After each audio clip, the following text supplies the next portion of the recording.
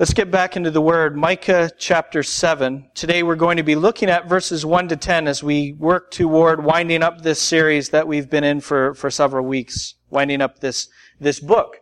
A book that will be very often neglected, as the minor prophets are. I hope that you have benefited and profited spiritually from our time in this portion of the Word of the Lord. I'm not going to read the text in advance. I'm going to start with prayer, and we'll read the text as we work our way through this sermon this morning. Father, I come to you, and I ask that you would make us all to hear your word. Through your prophet Micah, you are constantly urging us to hear the word of the Lord. Those who hear believing are the saved. Those who do not hear will be lost forever. Father, I pray that you would give us ears to hear. So pour out upon us, lavishly, freely, I pray, your Holy Spirit. Because without your Spirit working, enabling, we will not hear, we will not see, we will not believe, and we will not obey. Oh God, I pray that you would work in every single heart that's gathered in this room. And I pray that we would all be drawn closer to you and conformed to your Son. May we all go from here believing, rejoicing, and obeying. In Christ's name and for His sake I pray. Amen. The message of Micah is that the people who hear the word of the Lord, believing, will be the remnant that He saves and shepherds as His flock forever. I haven't gone back to that as the overall message for a few weeks, and so let me repeat it. The message of this book overall is that those who hear the word of the Lord, believing, will be the remnant that He saves and shepherds as His flock forever.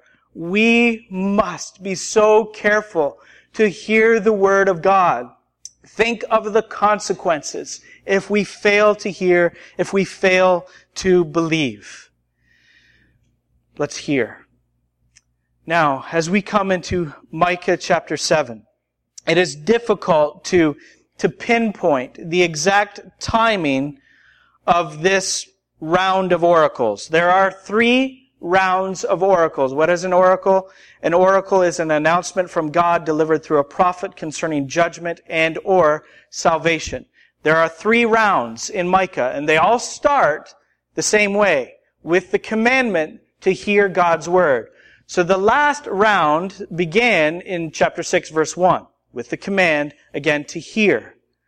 So we can't pinpoint exactly the timing of this round as far as Micah's time frame goes, his historical time frame. He ministered for probably 20 years or more, and we don't know exactly when he spoke and wrote these particular words. But it's very clearly a time when Micah is feeling very much alone in doing justice, loving kindness, and walking humbly with our God. And so chapter 7 follows chapter 6. Chapter 6, you remember, had this indictment against the sins and the sinners of the people of Jerusalem and every level of leadership and so on, and contained God's sentence against those sinners. And so chapter 7 begins with a very deep expression of lament and grief on Micah's part as he feels alone in doing justice, loving kindness, and walking humbly with our God, as was the command we saw in Micah 6, verse 8. He feels alone. And so he begins with this expression of grief. We can see very clearly from what Micah says that following Christ and hearing the word of God in faith and obeying will have a cost. There will be a cost to following Jesus. Salvation is free. But there is a cost to following Christ that Jesus Himself said we must count if we are going to follow Him faithfully. Before we read, I just want to ask you, are you willing to bear the cost of following Jesus now for the end reward? Are you willing to bear the cost? Micah is bearing the cost. Let's read what he says. He says, "Woe is me, for I have become as when the summer fruit has been gathered, as when the grapes have been gleaned. There is no cluster to eat, no first ripe fig that my soul desires. The godly has perished from the earth, and there is no one upright among mankind." Woe is me, he says. This is not just somebody who's complaining, feels sorry for himself. This is an expression of very deep grief, because he does, again, feel utterly alone in obeying the commandments of God.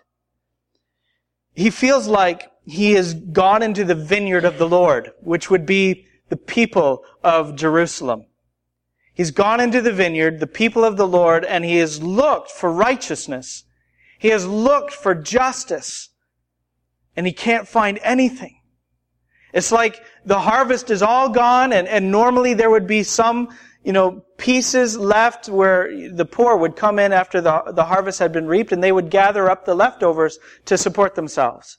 But Micah goes into the vineyard, and everything has been picked clean. He looks for someone who is godly, someone who is righteous, and he can't find a single soul.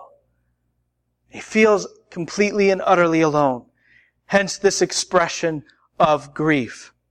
Now, in the same time frame that Micah was mourning what he couldn't find in the vineyard of the Lord, not a single good grape left, Isaiah was also depicting Israel and Judah as the vineyard of God. And so to help us understand Micah 7 better, I think we should turn back to Isaiah 5.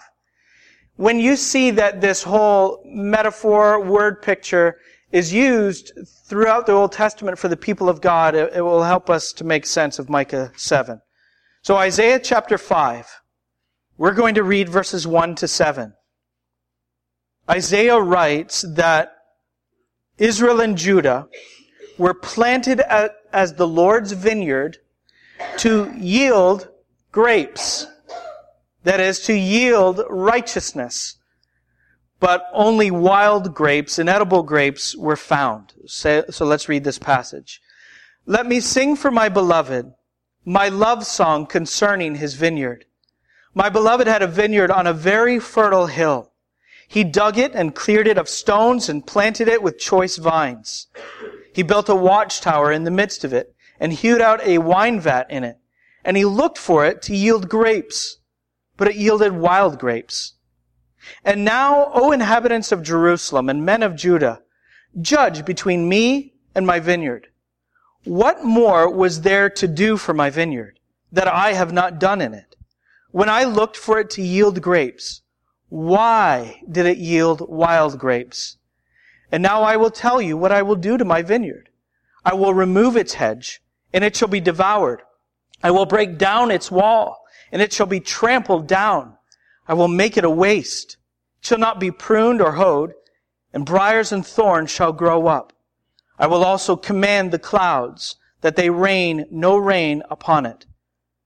For the vineyard of the Lord of hosts is the house of Israel, and the men of Judah are his pleasant planting.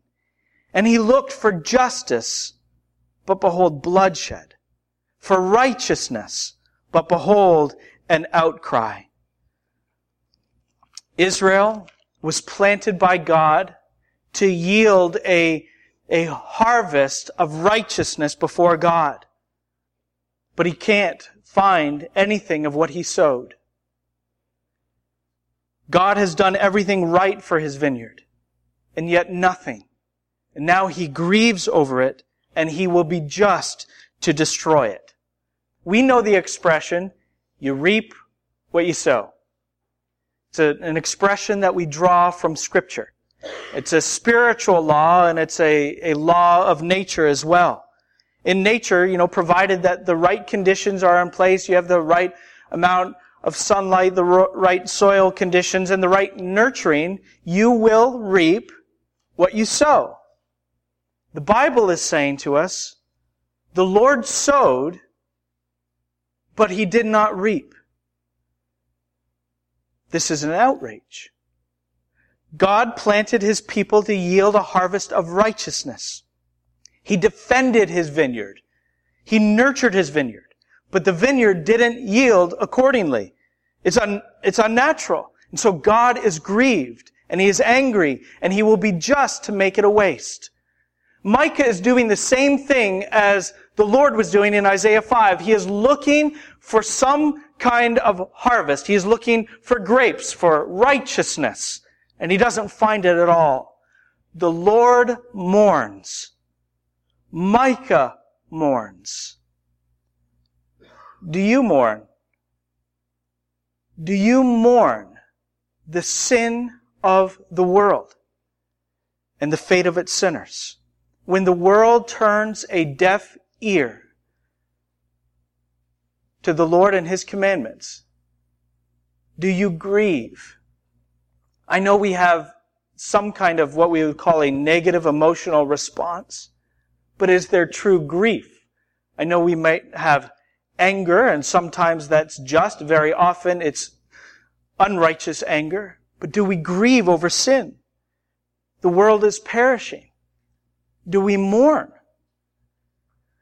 When even in the church, there is a small fruit of righteousness. The Bible calls it the peaceful fruit of righteousness in Hebrews. When in the church it's small, do you mourn? Do you grieve? When your own life doesn't reap what the Lord has sown into it, are you discomforted by that? When you act in a way that's contrary to the planting and the defending of the Lord, like maybe he didn't do right by you, do you go on your way happy? Or do you grieve? We need to understand that God has sown into our lives everything that we need in Christ for life and for godliness. We have everything sown into us in Christ for that harvest of righteousness. Once your life and my life belonged to the enemy, and it showed. We were fruitless. We were that dry branch, brittled, on the ground, cast aside for the fire. But long before, the Lord chose you as his own. And in time, he came to you and he picked you up off of the ground and he grafted you into the vine and brought you to life and to fruitfulness. We have everything we need in Christ for this harvest of righteousness. The Lord had planted Israel to be a fruitful vineyard. He did not reap what he sowed in old Israel, but he will reap what he has sowed in the new Israel. Now hear the words of the Lord Jesus Christ. Israel was supposed to be that fruitful vine. It obviously was not. Hear the words of Christ. I am the true vine, and my Father is the vine dresser. I am the vine, he said, and you are the branches. Whoever abides in me, and I in him, he it is that bears much fruit, for apart from me, you can do nothing. What is the branch of your life yielding up to God? Is your life yielding to the vine dresser the Christ-like fruits of the Spirit? Love, joy, peace, and not just those morals like the world also respects and so on, but I mean Christ-like love and joy and peace, long-suffering, gentleness, goodness, faith, meekness, self-control. Is your life yielding that up to the Lord? You have been grafted into Christ. Your life and your strength is in Christ, and it should show. Micah reports what he sees when he looks on Jerusalem's society, back down into the second part of verse 2 and forward. This is what he sees. They all lie in wait for blood, and each hunts the other with a net. Their hands are on what is evil to do it well. The prince and the judge ask for a bribe, and the great man utters the evil desire of his soul. Thus they weave it together. The best of them is like a briar, the most upright of them a thorn hedge. The day of your watchmen, of your punishment, has come. Now their confusion is at hand. The men that Micah implicates here, the prince and the judge, the great men, were to be watchmen for the nation. They were to watch and to guard against worldliness coming in and affecting the people of God, against the invasion of worldliness. But they didn't guard, they didn't watch. In fact, they let the enemy to the gates and opened wide the gates and escorted the enemy right inside. And punishment had now come for them. They would find that the very life that had been their gain would turn to the loss and the destruction of their lives and their city. Let me back up in the text a little bit. At the end of verse 2, he says, when the price is right, they're against each other. But then again, in verse 3, when the price is right, they work together. And their work, he says, is excellent. He says the world is so very good at doing evil. You pick up on the sarcasm in verse 3. Their hands are on what is evil to do it well. There's a very bitter taste in this prophet's mouth. In the vineyard that God had planted, Micah's estimation is that the most moral of men, the most upright of men, are nothing better than a briar, a thorn hedge. They are so very far from what God had sown. And so he feels utterly alone. Now let's look at verses 5 and 6. Feeling utterly alone, what does he say? He says, put no trust in a neighbor. Have no confidence in a friend. Guard the doors of your mouth from her who lies in your arms. For the son treats the father with contempt. The daughter rises up against her mother, the daughter-in-law against her mother-in-law. A man's enemies are the men of his own house. Now we would never say, at least, right now, we could not make a good case that things in our society are as bad as things were in Micah's, because they aren't. But as opposition to the Lord Jesus Christ grows in our society, conflict within the closest relationships, familial relationships, will grow along with it. As society grows in opposition, so it will be in our very own homes. The lines are progressively being drawn more and more clear. Perhaps you have already found in your own life that walking humbly with your God has put you at odds with people in your own house. The Lord said it would be this way. He said, do you think that I have come to give peace on earth? No, I tell you, but rather division. For from now on in one house there will be 5 divided, 3 against 2 and 2 against 3. They will be divided, father against son and son against father, mother against daughter and daughter against mother, mother-in-law against her daughter-in-law and daughter-in-law against her mother-in-law. Luke chapter 12. How critical it is that we in the church choose now, today, that we will walk together with our God. Because opposition is growing. Let us walk carefully with our God in covenant together. Let's say with the people of God who were that faithful remnant in Micah's day, let's be the kinds of people who say, all the peoples walk in the name of its God, but we will walk in the name of the Lord our God forever. They have their God. They follow their God. They bow down. We will walk in the name of our God forever and ever. It is absolutely critical that we determine that we are going to hear the word of God and obey His commandments and obey faithfully. We will be tested. when the Lord says that we must deny ourselves and take up our cross in following Christ, do we get the impression from those words that it's going to be easy? That there's not going to be a price? That we won't have to pay a cost? Salvation is free to us, but there will be a price for following the Lord Jesus Christ. I know that there is a payoff for compromise. We all know that. That's why we're tempted to compromise.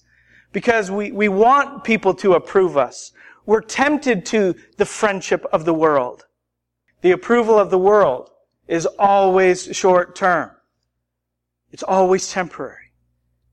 It's the passing pleasures of sin. The pleasures of sin for a season. If your hopes are in this world, in the friendship of this world, if your treasures are here, you are going to compromise. You will reason in your heart and say, well, the times have changed. Or you'll reason in your heart and use the Scripture against the Scripture and say, it's not my place to judge someone's immoral lifestyle. Let it be codified into law. We'll compromise. If our treasures are here, if we want the friendship of the world, we'll compromise. And before too long, we will find ourselves heeding the counsel of the wicked, standing in the way of the sinner, and sitting in the seat of the scoffer. We need to mourn the sin of this world. We are not to bury our heads in the sand and be oblivious to what is going on in the world, and oblivious to the compromise that is going on even in the evangelical, in name, church. We must not be oblivious. We must be aware of the problems and grieve and mourn over the sin. And remember the sure promise of Christ. He said, blessed are those who mourn, right? For they shall be comforted. And knowing that the faithful will be comforted, this is what Micah said. This was Micah's choice. He said, but as for me, this is verse 7. I'd like you to look down on this because I'm going to concentrate on these 4 words, especially as we move forward. He was fully aware of the world rushing on by after its temporary pleasures. He knew their reward. But he said, but as for me, I will wait for the God of my salvation. I will look to the Lord. I will wait for the God of my salvation. My God will hear me. But as for me. Now, he's already talked like this one time.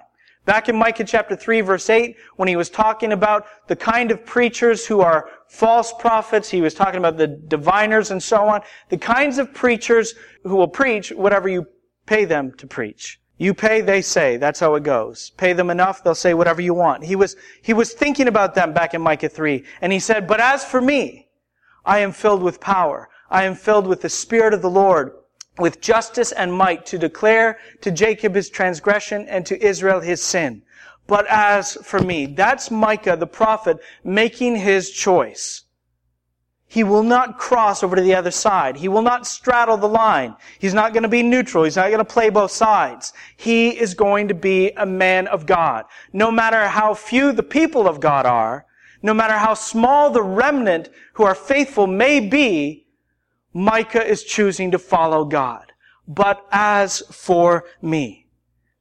Does this remind any of you of Joshua?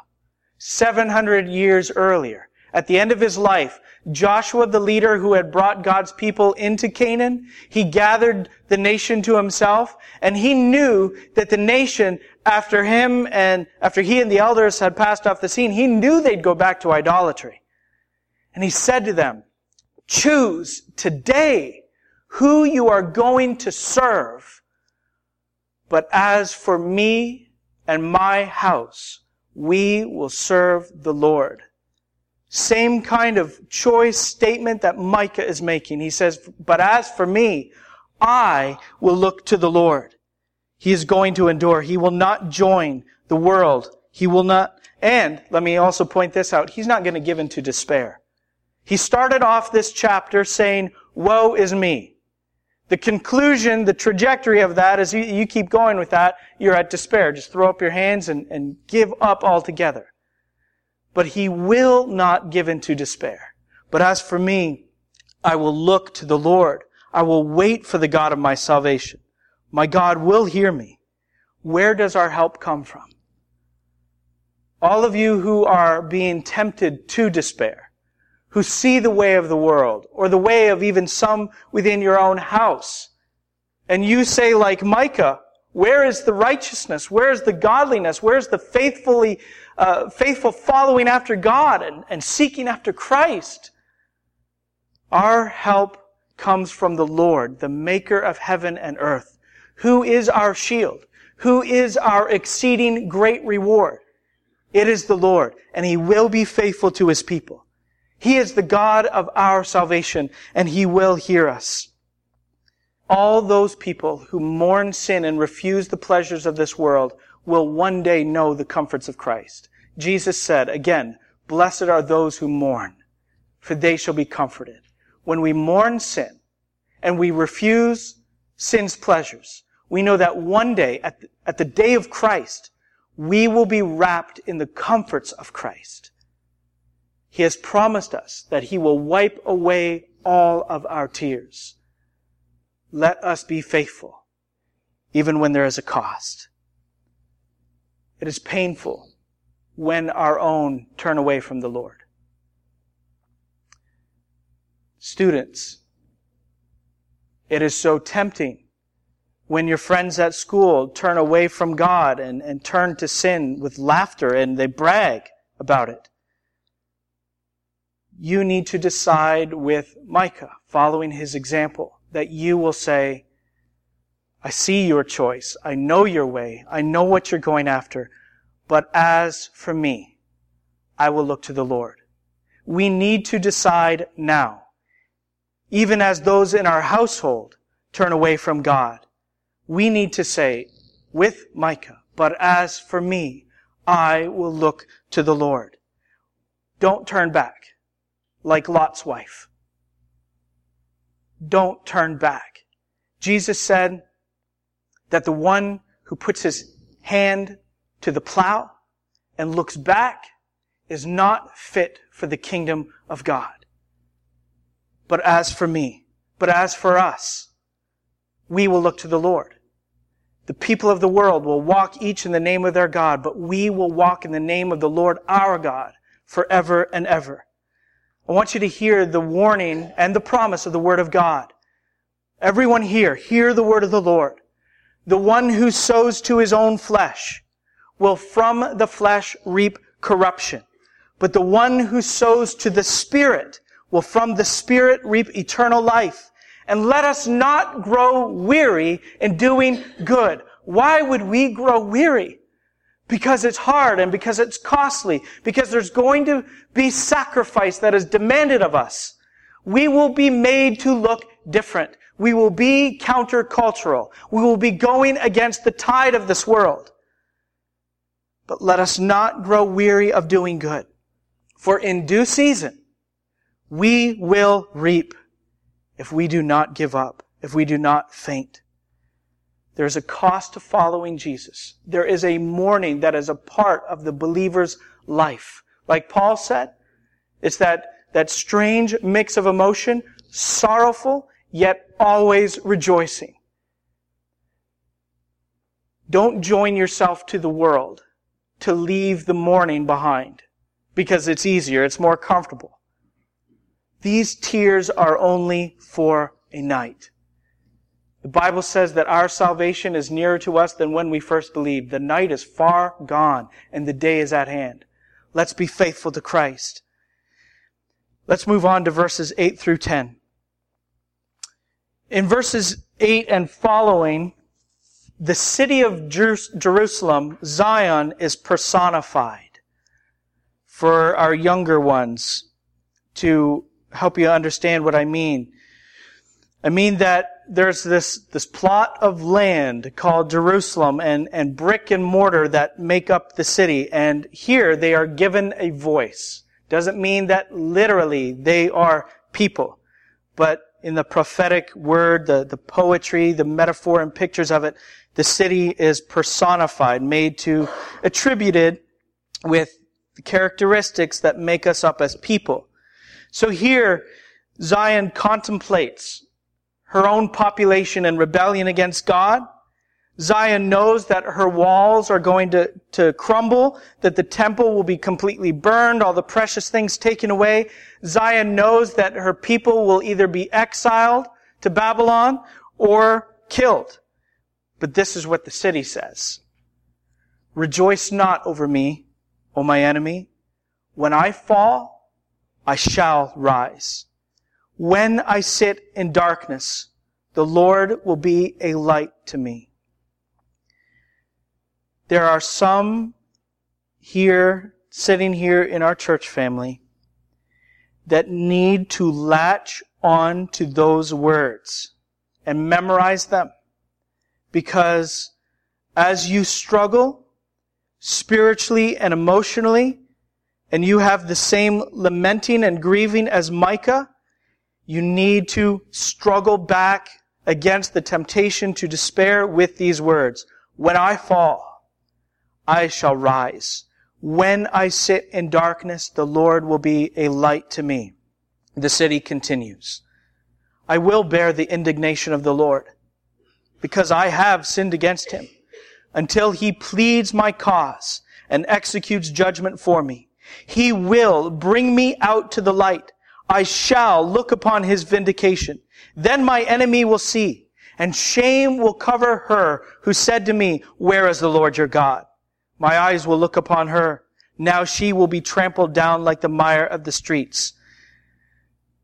In the immediate context, Assyria is the enemy at the gates of Jerusalem. You remember this? They have accomplished a rampage of violence across Jerusalem, taking one city and town after another, and now they're at the gates, and the representatives of Sennacherib, king of Assyria, are saying to the people of Jerusalem, who are sitting there on top of the wall listening, where's the Lord your God? Do you think that there is any God on the face of the planet that can deliver you from the power of Assyria, from Sennacherib, king of the Assyrians? And when the people in Jerusalem heard those words and they heard the message of Micah and Isaiah, led by King Hezekiah, they repented. But 100 years later, they wouldn't. They would continue in their sin, and Babylon, the new enemy, would take out the city. The enemy is going to mock Jerusalem as it strikes it. And the surrounding nations like Edom, one of their traditional enemies, are going to cheer on Babylon. But this word tells us that any victory against God's people, any victory, is always short term. And the indignation of God, His wrath that allows this defeat, is temporary. So the city of Zion is in mourning, but not without hope. She knows that she's going to fall, and she knows that she deserves to fall. But she is looking beyond her fall to her resurrection, when she will be raised up and redeemed by the power of the promise of the God who delights in steadfast love. What truths of Scripture must the people of God hold on to in the day of darkness? He does not retain His anger forever. I know you're a sinner. You know I'm a sinner. Every single one of us knows that we share guilt in common. We know that we are disciplined by the hand of God. He does not retain His anger forever, because He delights in steadfast love. His anger is but for a moment. His favor is for a lifetime. Weeping may tarry for the night, Psalm 30 promises us, but joy comes with the morning. I wish we had time to read all of Isaiah 54. I may come back to this passage next week. I'll just read to you Isaiah 54, 7 and 8. This is what God said to His people. He said, for a brief moment I deserted you, but with great compassion I will gather you. In overflowing anger for a moment I hid my face from you, but with everlasting love I will have compassion on you, says the Lord your Redeemer. Do you hear the promise of God? Now, where is that promised light? Remember what the city said? The city said, when I sit in darkness, the Lord will be a light to me. So where is the promised light of the Lord? You know the answer, right? As Jesus is the true vine, so He is the true light. Isaiah foretold it. The people who have walked in darkness have seen a great light. Those who dwelt in a land of deep darkness, on them has light shone. For to us a child is born. Isaiah 9. To us a son is given, and the government will be upon His shoulder. And He shall be called Wonderful Counselor, Mighty God, the Everlasting Father, Prince of Peace. In Him we find our light. The Lord spoke over His servant, His Son, in eternity past. And this song that God sings over His servant is recorded for us in Isaiah 42. If you got a phone that you're using, look it up. Isaiah 42, verses 5 to 8. Thus says God, the Lord, who created the heavens and stretched them out, who spread out the earth and what comes from it, who gives breath to the people on it and spirit to those who walk in it. He says, I am the Lord. I have called you, speaking to His servant, His Son, in righteousness. I will take you by the hand and keep you. I will give you as a covenant for the people, a light for the nations, to open the eyes that are blind, to bring out the prisoners from the dungeon, from the prison, those who sit in darkness. I am the Lord. That is my name. My glory I give to no other. What are we talking about? I say that because I know how easy it is for people to get distracted. Jesus is the light that we look for. Jesus is the promised light that God has given to us. Zechariah, who was the father of John the Baptist, the forerunner of Jesus, saw this light on the horizon. And this is what he sang. The sunrise shall visit us from on high to give light to those who sit in darkness and in the shadow of death, to guide our feet into the way of peace. Simeon came to the temple when he was just a few weeks old, and he took up the light in his arms. And he rejoiced, and he said, Lord, now you are letting your servant depart in peace, according to your word. For my eyes have seen your salvation, that you have prepared in the presence of all peoples, a light for revelation to the Gentiles, and for glory to your people Israel. And then Jesus, of course, when he was of age, claimed it for himself. He said, I am the light of the world. Whoever follows me will not walk in darkness, but have the light of life. In John 12, that was John 8, John 12, he said, I have come into the world as light, so that whoever believes in me will not remain in darkness. Micah went into the vineyard of the Lord, and he looked for edible grapes. He looked for something left, someone who is godly, someone who is righteous, and he couldn't find a single soul. Israel had failed. But Jesus is the true vine. And you and I have been picked up by the Lord, dead off the ground, and grafted into Christ. He is the vine, and we are His branches. And all of our life is in Him. The people of God, few as they were in Micah's day, knew that though they sat in darkness, the Lord would be light to them. And Jesus is that light. He is the true light of God. We look on this world and we see darkness spreading. We see darkness very powerful, growing increasingly powerful in our day. But already, God, who said, let light shine from darkness, has shown in our hearts to give the light of the knowledge of the glory of God in the face of Jesus Christ. 2 Corinthians 4:6. God has already done great things for us. God has grafted us into Christ, His Son, the vine. And He has given us the light of Jesus Christ. So what will we do in this day? Let's follow the example of Joshua and of Micah And let us say, while the world passes us by, going the other way, let us say, but as for me, I will look to the Lord. I have made my choice.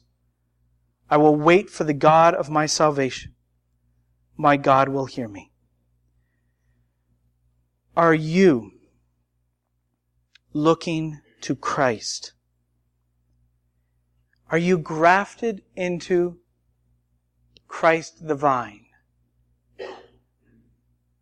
Is the Christ-like fruit of the Holy Spirit being born in your life? Are you producing? Does the light of Jesus Christ shine in your heart? There may be someone here, being honest, who would say, I don't think that I am. I am in darkness and without the Lord. The Bible promises that if you will turn from your darkness to Jesus in faith, you will be delivered from the domain of darkness and transferred into the kingdom of God's beloved Son, in whom we have redemption, the forgiveness of our sins. Look to Christ. Fly to Christ. He has never once turned a repentant sinner away. He forgives. He has paid our debt on the cross of Calvary. He died in our place. He was risen from the grave, and in Him we can find all of our salvation. Let's pray. Father, when we look on the world around us, we see so many, and it seems to us more all the time, who are not just simply walking in the name and the way of their God, but who are beginning to run in that way, headlong, throwing themselves into sin, and more vocal and more open is becoming their opposition to Christ, to the way of Christ. I pray, Father, for each one here, that we would say, from a heart of true faith, but we will walk in the name of the Lord our God forever and ever. I pray that each one here would make the choice, as Micah your servant did before us, but as for me, I will look to the Lord. I will wait for the God of my salvation. My God will hear me. We know that you will hear us. We know that you will deliver us. And on the day of Jesus Christ, when He returns, we will be saved from His wrath. We are safe in your arms, and no one and nothing can pluck us from your hands. Give us confidence as we go. Let us not fear. Strengthen our faith, our commitment to you, and the covenant that we share together to walk in your way. Please help us. We ask in Jesus' name. Amen.